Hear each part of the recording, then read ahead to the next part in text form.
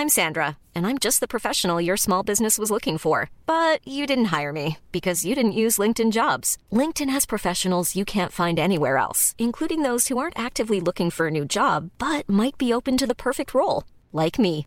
In a given month, over 70% of LinkedIn users don't visit other leading job sites. So if you're not looking on LinkedIn, you'll miss out on great candidates like Sandra. Start hiring professionals like a professional. Post your free job on linkedin.com/people today. My intention is to preserve American democracy by preventing America from taking part in another world war. It's 1940 and Franklin D. Roosevelt has just lost the election. The Jewish people and Roosevelt are pushing the United States into this new war. He's calling us war agitators. Listen to that crowd. America's new president is Charles Lindbergh. Fated as a hero for making the first solo transatlantic flight, he's elected on a platform to keep his country out of a European war and lead it on another path towards fascism. Of course, it didn't happen like this. Lindbergh was a leader of the anti-Semitic and isolationist America First Committee, but he never ran for president.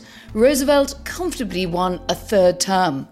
But the plot against America is the story of how one election could have reshaped the politics of the US and much beyond it. Now this historical fantasy by the late American novelist Philip Roth has been reimagined for television by my guest today, the writer David Simon. He's known for exploring the dark and secret sides of real life. After more than a decade as a police reporter in Baltimore, he spent a year shadowing investigations of murder to write Homicide, a Year on the Killing Streets. Over 5 seasons, the acclaimed show The Wire transported us viewers into the corrupt and violent underbelly of its creator's home city. And The Deuce delved deep into the nascent porn industry of the 1970s in New York. Well, his latest offering is wholly different. The Plot Against America follows an ordinary Jewish family in New Jersey as their world disintegrates around them and everyone is forced to take a side. You're listening to The Economist Asks. I'm Anne McElvoy, and this week we're asking, what do alternative histories reveal about the present? David Simon, welcome to The Economist Asks. Thank you for your interest and for having me. Well, very much so, and I've enjoyed watching it in the lockdown when we're at least able to get in more screen time. It certainly has slowed down life, hasn't it? Is it a good time for writers in the sense that all of the distractions that can intrude into a writer's life, a lot of them do disappear? I would think so normally. I happen to have a 9-year-old daughter who we are now responsible for entertaining and schooling. Yes, we're all trainee teachers, aren't we, on top of our day jobs? Yeah, I have a day job of being an elementary school teacher, and I realized that if any of those people are paid less than $1 million a year, it's not enough. A view a lot of us are coming round to. And how much do you think that people watching TV for longer, perhaps, and often a bit more together, it's a return of that kind of viewing in some households, do you think that has shaped the way that people would be watching, say, The Plot Against America in the current crisis? I had some weird fantasy when the show went on the air in the middle of quarantine in this country that, oh my God, people are actually going to watch one of my shows in real broadcast time because they have to, because they're stuck at home and there's nothing else to do.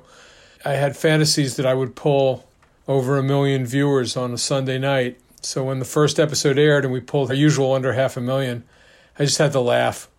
Not even a pandemic can get people to watch my television shows in the real time of broadcast. So let's turn to The Plot Against America. It strikes me as someone who's seen a lot of your work over the years that it's a very different approach in that you have tended to use gritty, true-to-life stories rooted in on-the-ground reporting. This is different, and it was a story that you clearly felt needed to be retold. Why now? You know, the book was written in 2004. And I don't think it was allegorical even to that time. I think it was a interesting historical exercise that Philip Roth entertained. He would tell the story that he found references. He was reading a history by Arthur Schlesinger, and he found references to the Republican efforts to recruit Charles Lindbergh to run on an isolationist platform in 1940 against Franklin Roosevelt. He became fascinated by that because in his memory, Lindbergh had gone from being one of the great American heroes of that generation, or of any generation, to being absolutely anathema if you were a Jewish American. He was isolationist, he was anti-Semitic, he was quite taken by the notion of Hitler and Goring and the Nazi efficiency. He wrote a book off of that encounter with that historical aside. So when I first read it, I thought, well, interesting book, very different for Roth, but it didn't strike me as being politically relevant in any way. We were a country that didn't seem susceptible to that level of demagoguery or xenophobia or racial animus and fear. And then 2016 happened, and the book takes on a completely different color. So Roth called this a false memoir. It was a fantasy, but it was closely built on details from his own life, some of which you reproduce in your adaptation. So we see his childhood self as the protagonist, his family, they have their real life names. There's Herman, there's Bess and Sandy in the home neighbourhood of Newark. What's your own connection then to that period? What was the way into that? Yeah, I mean, there's no reason to do this novel except for the fact that America has reached this critical mass moment politically where we are incredibly susceptible to our metastasizing fears about the other, to our desire to withdraw from the world, as many isolationists were in the run-up to World War II.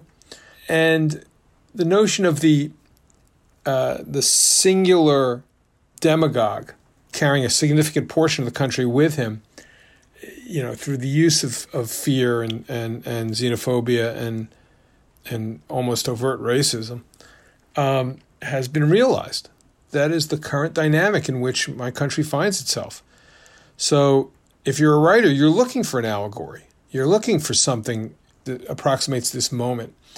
For a nation of immigrants, we've always had this problem of, if we're here now, we don't want anyone else coming in. We want Americans to be who we are in this moment and not who they might be in the future. And whatever the current wave or the future of immigration is, it's just not American enough for our imaginations. And that goes back to the 1850s and the know-nothings, and it goes back to, in the 1850s, it was the Irish. Well, that's actually quite a testing point, isn't it, for making an analogy with 2016. So I wanted to ask you how much you felt this is something about a particular part of America, which, as you say, you could point to its response to the 1850s, to the response of parts of society, to the German immigration of the late 19th century, which wasn't that friendly, or that President Trump, would you say 2016 is in some way a comparative point of view, is something different and specific. Which view do you err towards? I think it's the same fuel on which demagogues have run for centuries. Not just in my country, but in Europe as well. You're watching it now with the rise of populism and nationalism again. The idea that the fresh wave of immigration is somehow going to make your country less than what it is something that any son of a bitch can actualize, and Trump has. And the truth is, there's no truth to it. The know-nothings were enraged at the waves of Irish immigration in the mid-19th century in my country, that they were somehow less than white, that they were less than human, and that they would stain the fabric of America. And of course, the Irish became as American as anyone. Same thing with the Jews and the Italians in the 1910s and turn of the century. Same thing now with black and brown people and Muslims and anybody else who is going to be the next wave. We always believe they're not going to be capable of assimilating, and yet whoever they are, they assimilate so fast it makes your head spin. It's just the great political lie on which, the demagogues will always run. And yet that same society has produced moderate government. It has produced centre-right government. It's produced centre-left government. It would appear, on the whole, to have had a balance built in. What do you think has changed? It also produced Barack Obama or Bill Clinton. It's very naive to look at the transformation in 4-year increments, that you elect a president and suddenly your economic paradigm shifts with the administration.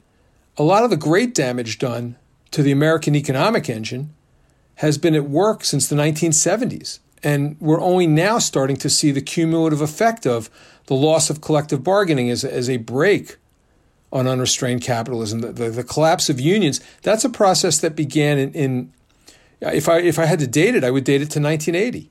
We've made some terrible economic choices over the last 40 years. We've mistaken profit as a metric for the health of our society. It's a metric for wealth and not necessarily for the distribution of that wealth, and that's all it is.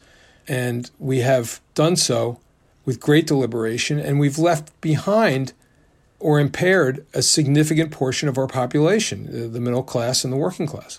Having done so, we've made the field very fertile for the same kind of demagoguery and political machination that always produces a hard shift to the right. There are underlying grievances that we've not addressed. One thing that struck me watching it after The Wire and The Deuce more recently is the extent to which quite often one of the driving forces that I think propels your storylines is it's not so much the people, it's the system they're stuck in that's often, if you like, the true subject of the show.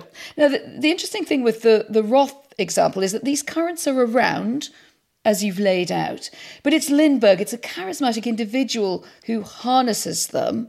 Does it therefore feel different that perhaps this is a different approach, more focused on what we used to call the great or not so great man or woman of history? Absolutely. You've seized on something that Roth himself said about Lindbergh. I had a chance to meet with him once before he passed away and discuss this project in some detail. And he made this point. He said, what Trump has actualized is the same thing that Lindbergh is actualizing in the book. That is parallel. That's a pathology that's deep in the American psyche, the anti-immigrant bias in a nation of immigrants. But the thing that amazed Roth is that in his imagining, and historically, because the Lindbergh premise is true, the Republicans did try to recruit him, and Roosevelt, of all the possible nominees who he might have to face in 1940, Lindbergh was the one who scared him the most. He didn't know how to contend with somebody who was that much a hero in the American mind. So Roth imagined the hero being the protagonist. And he imagined Lindbergh's great personal charm, his boyish Midwestern clipped voice and his cowlick and his self-effacing, polite way of being an American. He imagined that being winning. He was astonished that Donald Trump, who has no great claim on heroism, no pyrotechnical moment of greatness as Lindbergh did, but is instead a real estate magnate and failed casino operator and reality show host, that he could actualize this stuff, that he could be the vehicle. Roth found that astonishing. Did you find it so astonishing? Well, because we didn't even need the hero. We didn't even need the figurehead to be heroic. And we would still go for it, as long as he activated our fears and our resentments and our petty jealousies, which are always there and latent.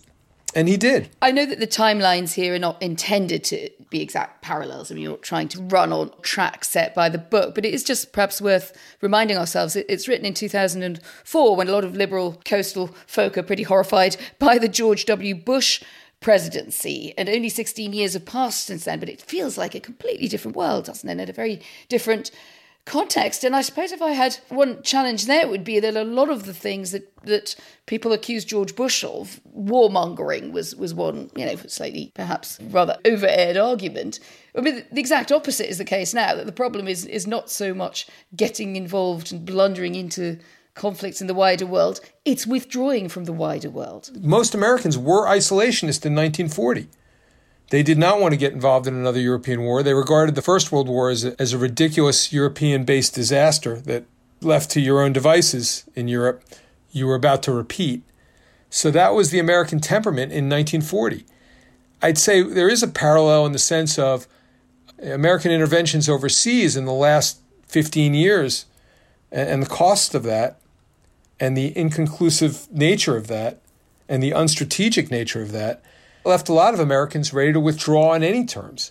And so, yes, as disastrous as isolationism was as a policy in 1940, and as we certainly knew that it was morally and strategically by 1945, we're in that same position now of the pendulum having swung the other way. Yeah, I see that as being entirely parallel. The decision to change the ending. The point about Roth's ending is it is very uncanny to the extent that America re-engages with the world after Pearl Harbor, so it reflects there the historical truth of the matter, but it also shows that history can turn on a dime. It would be fair to say that you've gone another path. Well, I would say, and I actually said it to Roth, it was my one concern was that having Lindbergh's plane disappear at the precise moment when he's ready for America to return to its Rooseveltian normalcy seems a little due machina for the purposes of a 6-hour miniseries. To have everything going in one way and then a single aircraft takes off and never comes down out of the clouds and Roosevelt returns to power doesn't seem to be a narrative that I can successfully convey after making people watch 6 hours of television. So I was interested in doing something a little different. But also, as far as the last few frames of film, my country's in an election year, and it may be the most important election of my life. A lot of what Roth's novel is about what does the ordinary quotidian family of individuals do when confronted by increasing evidence that your republic and its norms of governance are no longer viable. The Levin family, or the Roth family as it was in the book, they exist on a spectrum from absolute dissent, as in the case of Alvin, to absolute collaboration in the case of Evelyn and Bengelsdorf. He basically takes every character through their moment of what do you say when your government is no longer to be trusted? And we've all imagined ourselves in those positions. Would you go along to get along, or would you fight? And what if the fight cost you? And so he examines all that beautifully in the novel. That's the power of the novel. I felt like that needed to be almost nailed to the idea that in November, my countrymen are going to be facing that exact moment. And do you have a hunch about the outcome of the election? I mean, you're pretty strong on what you feel should happen. I don't know how you feel about the contenders. You're going to be putting a Joe Biden up against a Donald Trump. What's the outcome? Biden was not my preferred choice for the Democratic nominee, but I will support him. I have no sense of how this election's going to go. I don't trust in anything anymore. In fact, I scarcely trust in our own electoral systems, given the willingness to use disinformation and voter suppression to alter the outcomes. I think we've entered a point in human history where our digital capacities for conveying information and data have now outstripped our ability to control and make ethical and make correct that data. And I don't know what's going to happen. I was about to say, do you think you're veering into a kind of liberal pessimism? But I have a feeling you're going to say too right. Well, I don't think it matters. Whether I'm pessimistic or optimistic, the fight's the same. I like to misquote, because I probably butcher it, not speaking French. Camus wrote that to commit to a course of action that you know is just, or that you believe is just, but that has little chance of success, is absurd. But to not commit to that same course of just action is equally absurd, and only one offers the chance for dignity. Can I ask you a little bit about your work more broadly? And I think a lot of us have dipped back into The Wire. It feels like a time to go back into a very immersive series like that, where we feel we can follow the characters, but also follow the warp and weft of kind of policy. In the case of The Wire, it's drugs policy and the criminal justice system. What's your response to looking at The Wire now? Does it feel like that is from a different world, or does it feel like those stories, the problems, the tensions that it describes are as lively as ever? I have to confess, I don't go back and read stuff I wrote, and I don't watch the shows after they're on the air. All you see is the stuff that could be better. I felt that way ever since I was a newspaper reporter. I think I'm quoting that great liberal Winston Churchill now when he said, books aren't finished, they're just abandoned.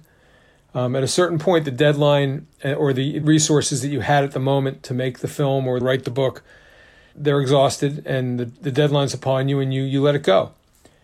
And then if you're smart, you don't look back. But does your mind ever wander then to what would have happened to that community, that shifting community around the corner in Baltimore, and how it would have fared in these years, or what policy changes, either big or small, would have befallen the people at the sharp end of the system. I mean, the things that The Wire argued, that the drug war was an abyss that was not only going to destroy communities, but it was going to destroy police work, I think that's actually come to pass in ways that are even startling for the people who wrote The Wire. My city now has the highest murder rate of its history per capita.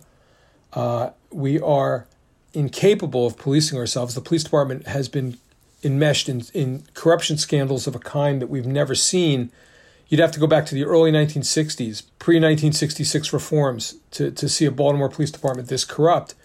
And it all is rooted in the fact that we turned our city into a Wild West where instead of policing people and protecting neighborhoods and solving crime and addressing ourselves to the actual fundamental of violent crime, we enforced a drug prohibition that made the entire population, or a significant chunk of that population, into the enemy. And so the police spent 2 or 3 generations behaving as if they were enforcing the will of an outside state in these neighborhoods, as if it were Gaza or Soweto in their moment, and instead of policing. And it's poor African Americans who are really at the sharp end of this in the drama as in real life. Do you think the Obama years made any difference? That if you drew the camera back earlier in our conversation a good 100 years or more than 100 years, where do you think that would fit in terms of impacts on the kind of people that you featured in your dramas? Okay, my job, I tell stories. That's what I do. I've told stories since I was a newspaper reporter.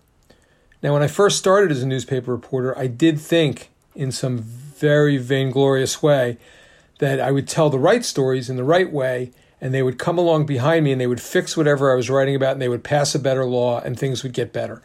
And one of the first big stories I ever worked on, in fact, it was one that got me hired at the paper in Baltimore, was the basketball coach in Maryland at the university. And you don't need to know the details of it, but he did something really bad. Like in this Me Too era, he would have been fired immediately. And I happened to catch him. I happened to be the reporter who caught him doing it. So they had a big investigation and they convened a faculty, to look into the matter. And then they slapped him on the wrist and gave him a contract for 5 years for more money than God. And at that exact moment, which would have been about 1983, 84, I learned something about being a storyteller, which is you're responsible for the story. What people do with the story, the best I can say is, hey, I told you something that I think is true. So you can't say you didn't know. Whether or not things get better or worse is way above my pay grade, or considering I work for HBO, maybe below it. But either way, it's not my responsibility. And if I try to take responsibility for it, I'm going to be disappointed because in the end, my resume says I'm a storyteller, and that's all.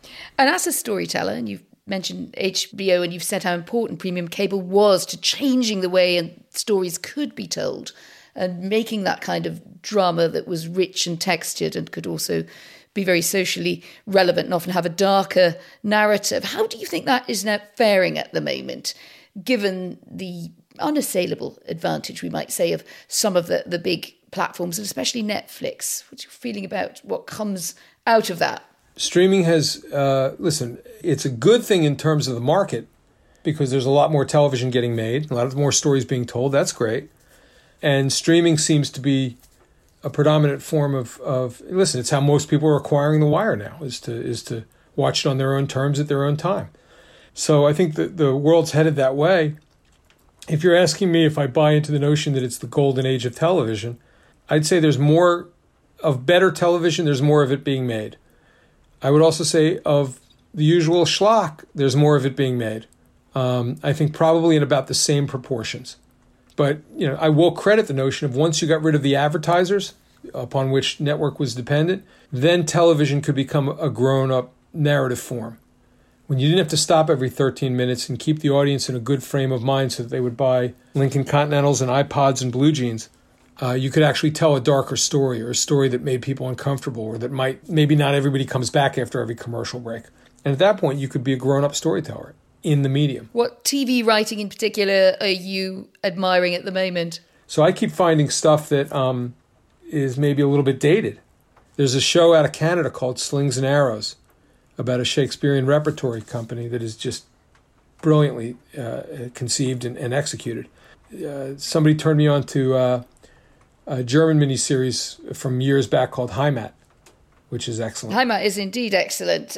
Anything from US television that we should direct our attention? I was wondering if you had a quarantine binge watch. It's not going to sound dark and foreboding enough for me, but in the realm of comedy, the show Brockmire is genuinely side-splittingly funny and shrewd about the human condition at the same time. It's very funny. Hank Azaria. Can I give you one in return? Sure. I'm going to send you to Trotsky, a Russian production of a couple of years ago, which is now on Netflix. And if you imagine Netflix production at its most kind of fireworks and fizz and sex on trains, and you apply it to the Russian Revolution and Trotsky. Yeah, now, this is Russian origin? It is Channel 1 Russia deciding that it's trying to slightly rehabilitate Trotsky, and then I think getting a bit ideologically lost in the Trotsky and Lenin argument. So that doesn't end well, does it? I mean, that's the end of the wire in terms of where that goes once we get to Mexico. But, I will say, about time somebody put in a good word for Leon over there. That's not so bad. I'm curious now. I'll watch that. Well, David Simon, thank you very much for our tour of your latest drama and its resonances, and we've swapped tips. David Simon, thank you very much. Thank you. Be well. And we'd love to know what you think of that comparison between Charles Lindbergh and the Trump era. Is it exaggerated or perhaps right on point? What do you think? Write to us, radio@economist.com, or you can tweet us at Economist Radio. And to find out more about the roots of American isolationism, listen to Checks and Balance, our weekly podcast on American politics. That's Checks and Balance on Apple Podcasts or wherever you listen. I'm Anne McElvoy, and in London, this is The Economist.